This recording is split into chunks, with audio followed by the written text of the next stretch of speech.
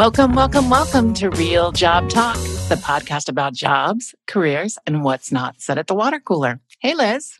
Hey, Kat, and welcome to today's guest, Joep Piscaer. Hi, thanks both. Hi. So, welcome, Joep. Last year, you and I had a conversation at the Tech Field Day 10-year anniversary party, and I cannot believe, as I was writing these kind of notes, I was like, that was a year ago, I think, or almost a year ago. I can't believe how quickly time flies. And Joep could have come on today to talk about any number of topics like virtualization or pathfinding, but he suggested we talk about imposter syndrome. And we had just done a show on imposter syndrome with Amy Lewis. That was episode 12. But it's been over a year, and it's been over a year now since that conversation. And we thought, well, this is the perfect time for us to revisit that topic with you. So thank you for joining us today, Joep. Yes. Well, thank you for having me. I'm glad we can finally cover this topic that is so dear to my heart. Yes. It's kind of the topic that keeps on giving. It comes up every day, and so we're super excited. So, to start off, just tell us about yourself and kind of how you got to where you are now. Sure. So my name is Joep Piscaer, as it is pronounced, and it is the most horrible name ever to use in any English language. But no, I grew up in the Netherlands. I started my career in IT 15 years ago, a little while back. So I started out, as many of us do, as a service desk employee, kind of moved my way up there, up the ranks. And the last couple of years at my employer, where I worked for almost 13 years, I was a CTO. So I kind of, began as a service desk employee, ended up being a CTO, which was, an awesome experience to have. Awesome to kind of, be able to do that with all of the experience I had, climbing up the ranks. After 13 years, I left. I went on to become a pathfinder for a supermarket in the Netherlands, where I headed up their tech campus, so building out new teams, new expertise, new capabilities in terms of software development, cloud native development, as well as cloud infrastructure. And then the last year or so, I've been independent, working with various vendors in the space, doing content related stuff, creating communities, doing conferences. So currently responsible for a company doing their conference content, as well as still giving talks about both technical topics as well as the more informal topics like imposter syndrome. Well, why don't we jump right in and maybe start with sharing your definition of imposter syndrome? There's two sides of the coin I'd like to explain. Mm-hmm. So on the one hand, imposter syndrome is something that I've kind of carried with me for a long time, meaning it is something that's holding me back. I think I'm not as good as everyone else because I kind of compare their, Instagram show reel with my, ongoing series of bad days. But it's also something that I kind of learned to embrace, where it is something that drives me to do better. It is something that also helps me kind of to put things in context. So to me, it has two meanings, which I kind of both keep very close to me. But in its truest definition for me, it is the feeling that you're not as good as someone else and the people around you. I think that's totally fair. It's like that feeling of, this is what I think is right, but I'm not positive, but I've got to act confident because I need them to believe it, or nobody's going to buy what I'm selling. Like that feeling is how I feel. I don't know, Kat, what do you think of? Yeah, it's almost like panic-inducing fear of not being up to the task that you're being asked to do. It often doesn't make logical sense because often you're being asked to do something you've done 100 times, right? It's often something but this energy comes up within us, and it's a bunch of thoughts. It's a whole kind of dynamic that is talked about a lot. But I think it's not too much to talk about it on our show at least once a year because it is so common. Yeah. And I think it comes up a lot when you're in a stretch role. Like when you're being asked to stretch, or when you're in a position, and you tell me if you think this, when I'm being asked to be the expert, like, Liz, what should we do? I'm like, this is what I think, but I don't know what I'm talking about. I'm an imposter. Don't ask me. And that's where it comes, is when you're being asked to be the authority. I don't know. Does that Yeah, that rings true to coincide? me. So, what my experience is I always carry this feeling of being like the total fraud with me. I always have that kind of lurking in the background. And then I know I'm doing something right when I get the feeling, oh, but I am an imposter right now. I'm a total fraud right now. Because that, just like you said, Liz, that's when I'm doing something I haven't done before, or, I really have to perform my tasks up to a point where, this is something I haven't done before. This is something hard. This is something new. And then, I do realize by this point, after having so many kind of fights with my imposter syndrome, I realize that when I have that feeling, it's kind of a good thing because I'm doing something new. But I totally recognize it. Mm-hmm. So what do you tell somebody that's like knee deep in imposter syndrome and just feeling like, someone's going to pull back the curtain and discover their fraudulent nature any minute? What do you tell them to do, or what are some tricks that you have up your sleeve? So there's, the thing I usually start with is making sure people understand that even though you have those feelings, it is not something that you need to hide behind, or that you need to hide at all. And so the example I used to give was when people ask me at a conference, what's your trick? What do you do to kind of combat your imposter syndrome? And then my reaction often was, well, don't hide at a conference. Go to the social things if that's your thing. Literally show up at the thing that you think is scary. So that might be a social function at a conference, that might be presenting at a meetup, that might be just interacting with coworkers. Whatever it is, don't hide from that. Go do it, even if it's scary. But then if it is scary, go and talk to someone about the fact that you think it's scary. Because it's not a bad thing that it's scary. It means that you're actually doing something novel, something new, something that kind of stretches you in your comfort zone, which means you're learning new things. So kind of embrace it.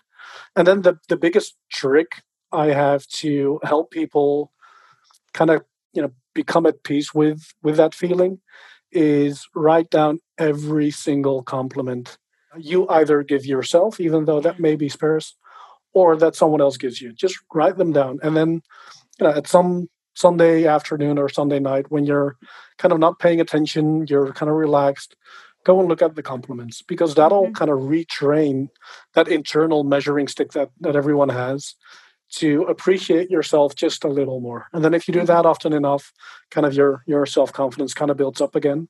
But, just write down your compliments that you receive.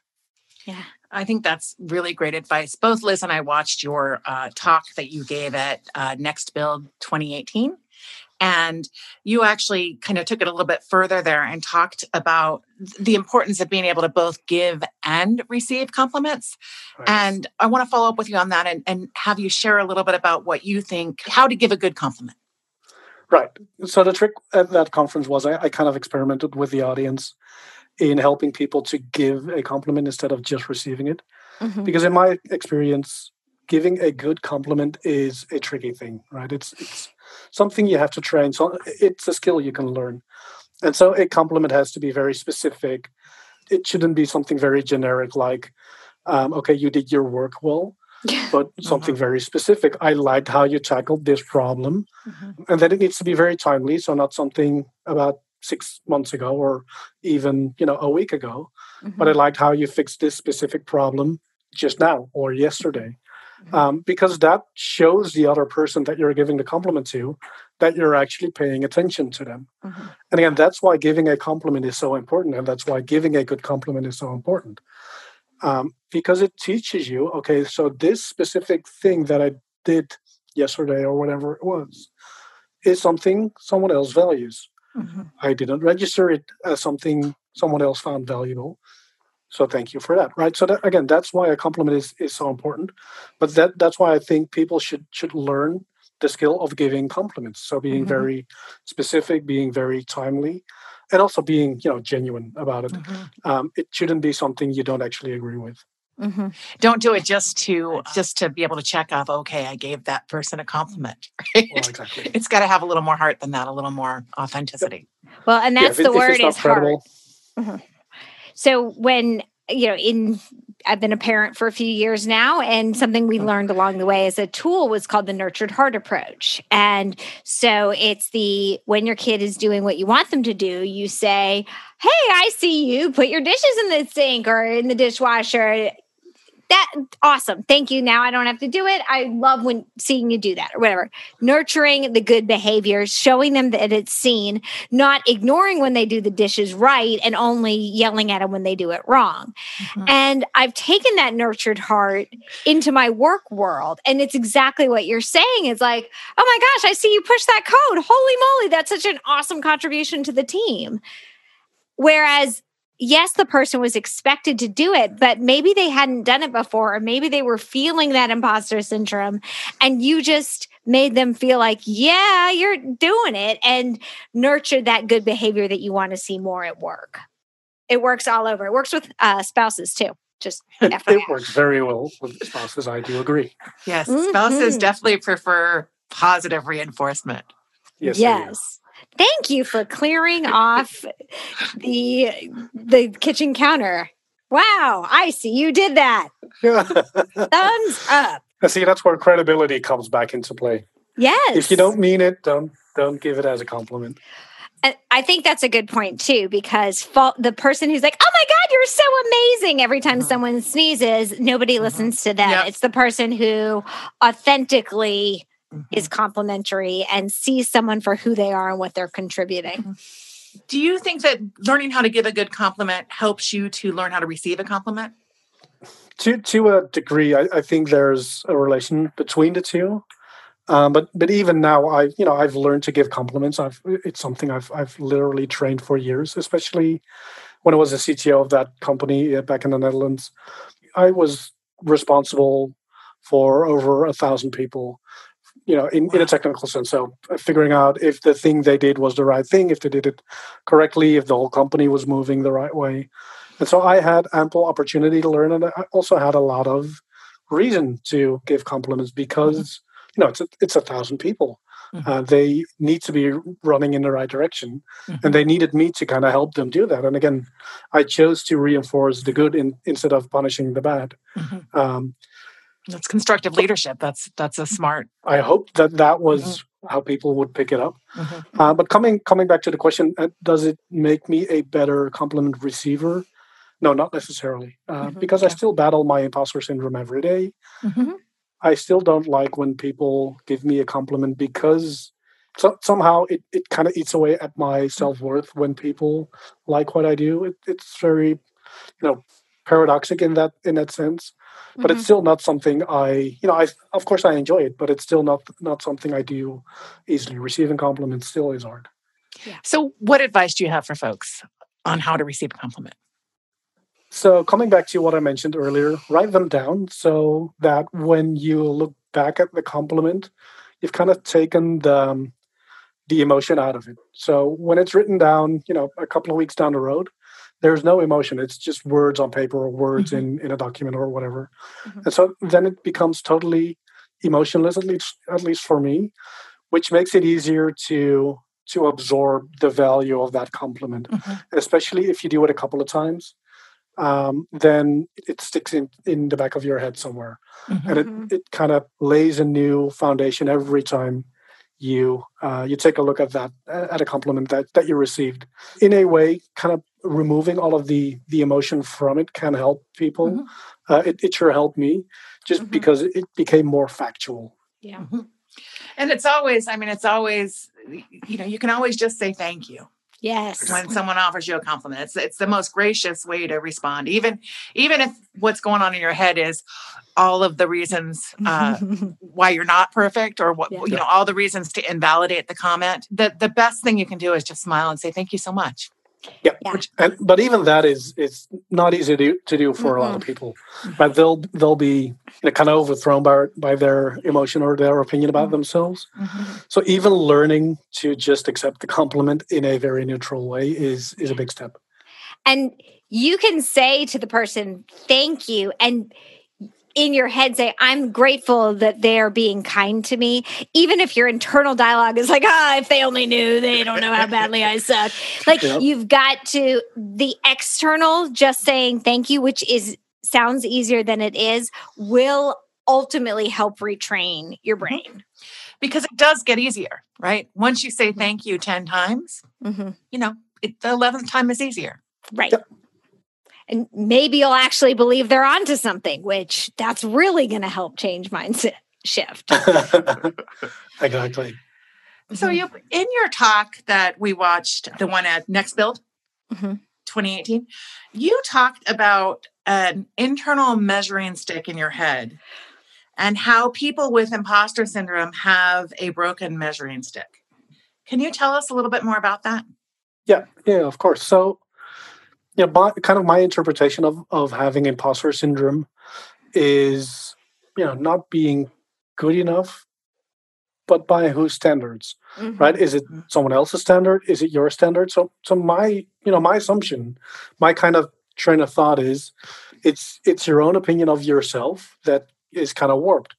So there has to be some kind of measuring stick that you measure up all of your, all of the things you do well, all of the things you do badly. So there's a golden standard in the back of everyone's head, is my thinking. And so that thing is just not calibrated right. It's there, it works, but it's just not calibrated in the right way. And so that's kind of the way I tend to explain how you can shift your thinking if you have imposter syndrome, is that, realizing that you have that measuring stick and all that it takes to kind of fix your imposter syndrome. And again, this is, it's easier said than done. Yeah. But you just have to shift that measuring stick up, to the left, to the correct side, just an inch every day, and then at some point it'll be correct again. You can overcompensate and become arrogant and become kind of full of yourself. So that's the other part, and that's one of the jokes I made during this presentation. Is you can sing "Nothing Compares to You," the song by Sinead O'Connor every day. Right. It's a thing to do. I don't necessarily recommend it. Or that SNL skit, you're good enough, you're smart enough, and gosh darn it, people like you. Yeah. Stuart Smiley, right? Stuart Smiley, that's it. Yeah. I think it is really amazing, though, when you're trying to change a behavior, which if you're trying to learn how to receive a compliment, right, that's changing a behavior. It's amazing how just like like you said, an inch or a 2 or 3 degree shift so it's the little steps add up. And I think that's really important to remember in change. Like every little thing you do will add up. Sometimes it feels like you're doing it and you don't see the result for a while, but if you keep sticking with it, the results are going to be apparent. Which is super hard if you have imposter syndrome, because if you take just a little step, nothing is fixed. You still suck. The world still sucks, etc., etc. So as an imposter, I would like the situation to, shift 180 degrees, please. Immediately. Yes, well, exactly. Right. Especially because, I'm one of those young internet folk who wants, results immediately. I want to be gratified instantly. So, that doesn't really work with the way your mind works. It takes time. It literally takes time to reprogram that internal ruler and all of the thinking around it. And, there's ties to your physical, like we're talking a lot about your mental space and how you receive things and how you perceive things. But there's a physical piece too, and you talk about that as well. And I'm not sure what to tell someone to do about the physical piece except for wear a lot of deodorant. But what do you recommend around like the physical response? Because sometimes that discomfort manifests itself in how your body reacts versus just your brain. Yeah. So what worked for me, to put it very shortly, is I needed to get out of my head. And the way I did that was by exercising, by going on walks, by going outside and doing stuff. So it wasn't necessarily or just tied to physical activity in sports, but it was all about doing something that wasn't A, behind a computer, or B, in the home. So leave your mobile device at home.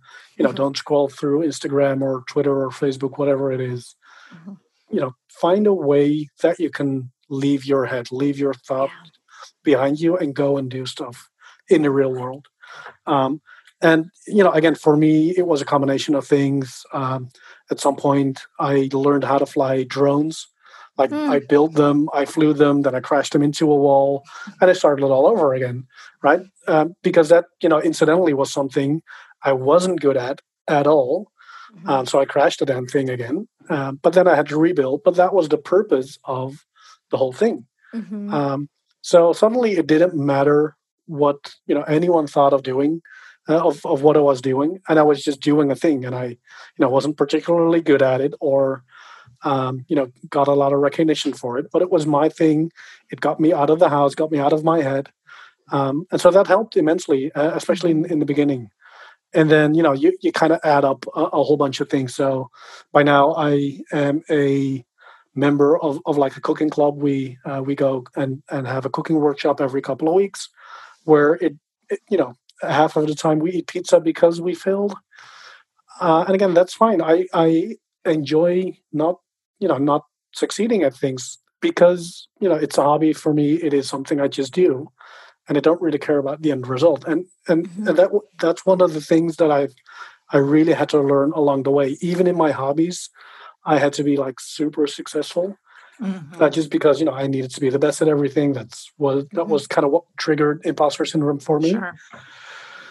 And so learning to have a hobby that I wasn't particularly good at, but I enjoyed the hell out of it was, it was a journey. But I can recommend everyone go and find a journey like that. I love your advice about getting out of the house. And, there's so much research about how important natural sunlight is on how our bodies function. So I would think that it probably is connected in with how our body and minds function together too.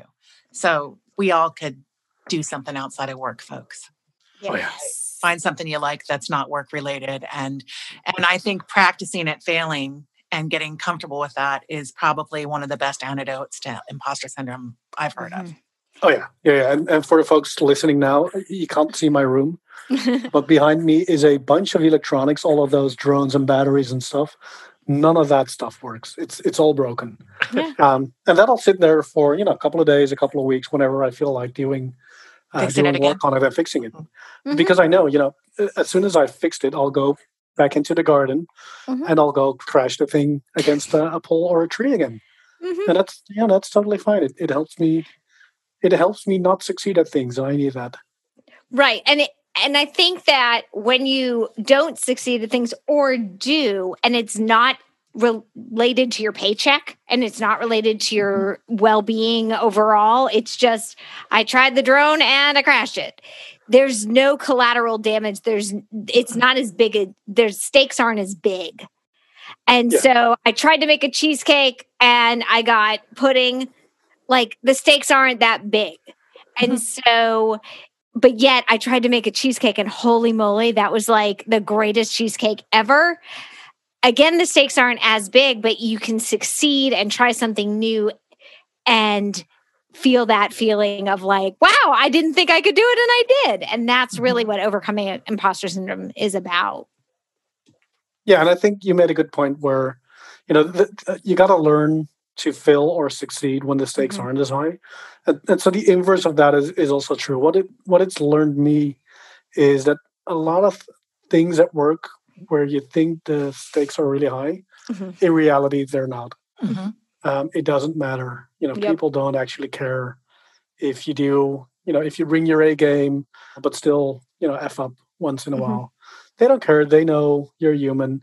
And so that's kind of taught me, the whole thing to fail outside of work has taught me to relax a little more with the clients I have and the work I do, just because I know I can, win all of them.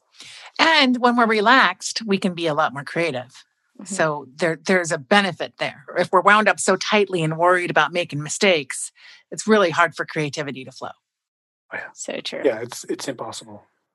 So true. Kind of to that end, like talk a little bit about vulnerability. Kat and I are big fans of putting yourself out there and being vulnerable in a comfortable way. But vulnerability and imposter syndrome kind of like they don't get along that well. Oh, no. Oh, no. And so talk about kind of pushing yourself and in a more of a career bubble and being vulnerable in order to overcome that. So this is one of those things where it still freaks me out to talk about it. Yeah. Just because, I'm an engineer. I'm not used to talking about stuff like this. But it is something, that's helped me so immensely. Because this kind of goes back to the days where just before I became CTO, I didn't have 1,000 people looking up to me, but I did have, a couple of dozen. Mm-hmm. And I learned one thing by failing a couple of times is that when you try to lead by example and you don't set the right example, i.e. you're not showing yourself, there is zero to be won. There's nothing that's going to happen. And so what I learned quickly with the help of a very good coach was being vulnerable is something to kind of foster. You have to show yourself in order for anyone to listen to you. Yeah, they can't feel you if you don't, right? Right, exactly. And so I remember talking to this coach, and this must have been almost a decade ago. I think it's like 8 years ago. And she sent me home after a coaching session with a link to the YouTube video by Brene Brown. And that was, I think, her first TED Talk. And I watched it. Yeah. At first, I literally sat on the couch and I cried for, I don't know, a good hour. Like every emotion that was kind of stuck in my head had to come out. Oh, yeah. But then I started figuring out, okay, this is what she means. This is what she actually means by being vulnerable. It's not throwing everything you have and everything you are out there. It is mastering what to use when in an authentic way. Yep. I like that. And that requires you to figure out, okay, this is who I am. Because I was hiding from myself, at least towards others. Everything was happening in my head. And again, that's a sign of my imposter syndrome. I keep mulling over things instead of just, talking to someone else about it. And so by showing that I was insecure about things or I was afraid to fail at things, and by showing that to my group back then, the couple of dozen people, they learned to trust me because they didn't actually trust me to kind of follow me on the path I was setting them on. And so they learned to trust me. I learned to be vulnerable so that they could trust me, so that we could actually accomplish something together. And that is something that I really had to learn over the years to not kind of OD on being vulnerable, like showing too much or showing too little. It's also a game of empathy. Being vulnerable is also trying to relate the struggle someone else has and being open to learning about those struggles. In the end, it's really about, are you afraid or are you able to make a real connection with someone? And again, that's something I really had to learn over the years, but I am getting better at it. I'm still not very good at it, but it is something that I appreciate that I'm in a position to learn more about. Well, and you were vulnerable by getting a coach. A lot of people don't even start there and they want to get themselves out of it and they don't see the point where it's nice to have a unbiased third party, if you will, that can come in and help them see what they may not see or lead them on a path that they may not see. So that was vulnerable right there and something to be commended. It's a good job. Thanks. Yeah, thanks. And I think practicing vulnerability is exactly that. It's a practice, right? And I think that you really hit on something when you were talking about there's an appropriate way to be vulnerable, especially with your team. You don't want to throw it all out there because you'll destroy trust.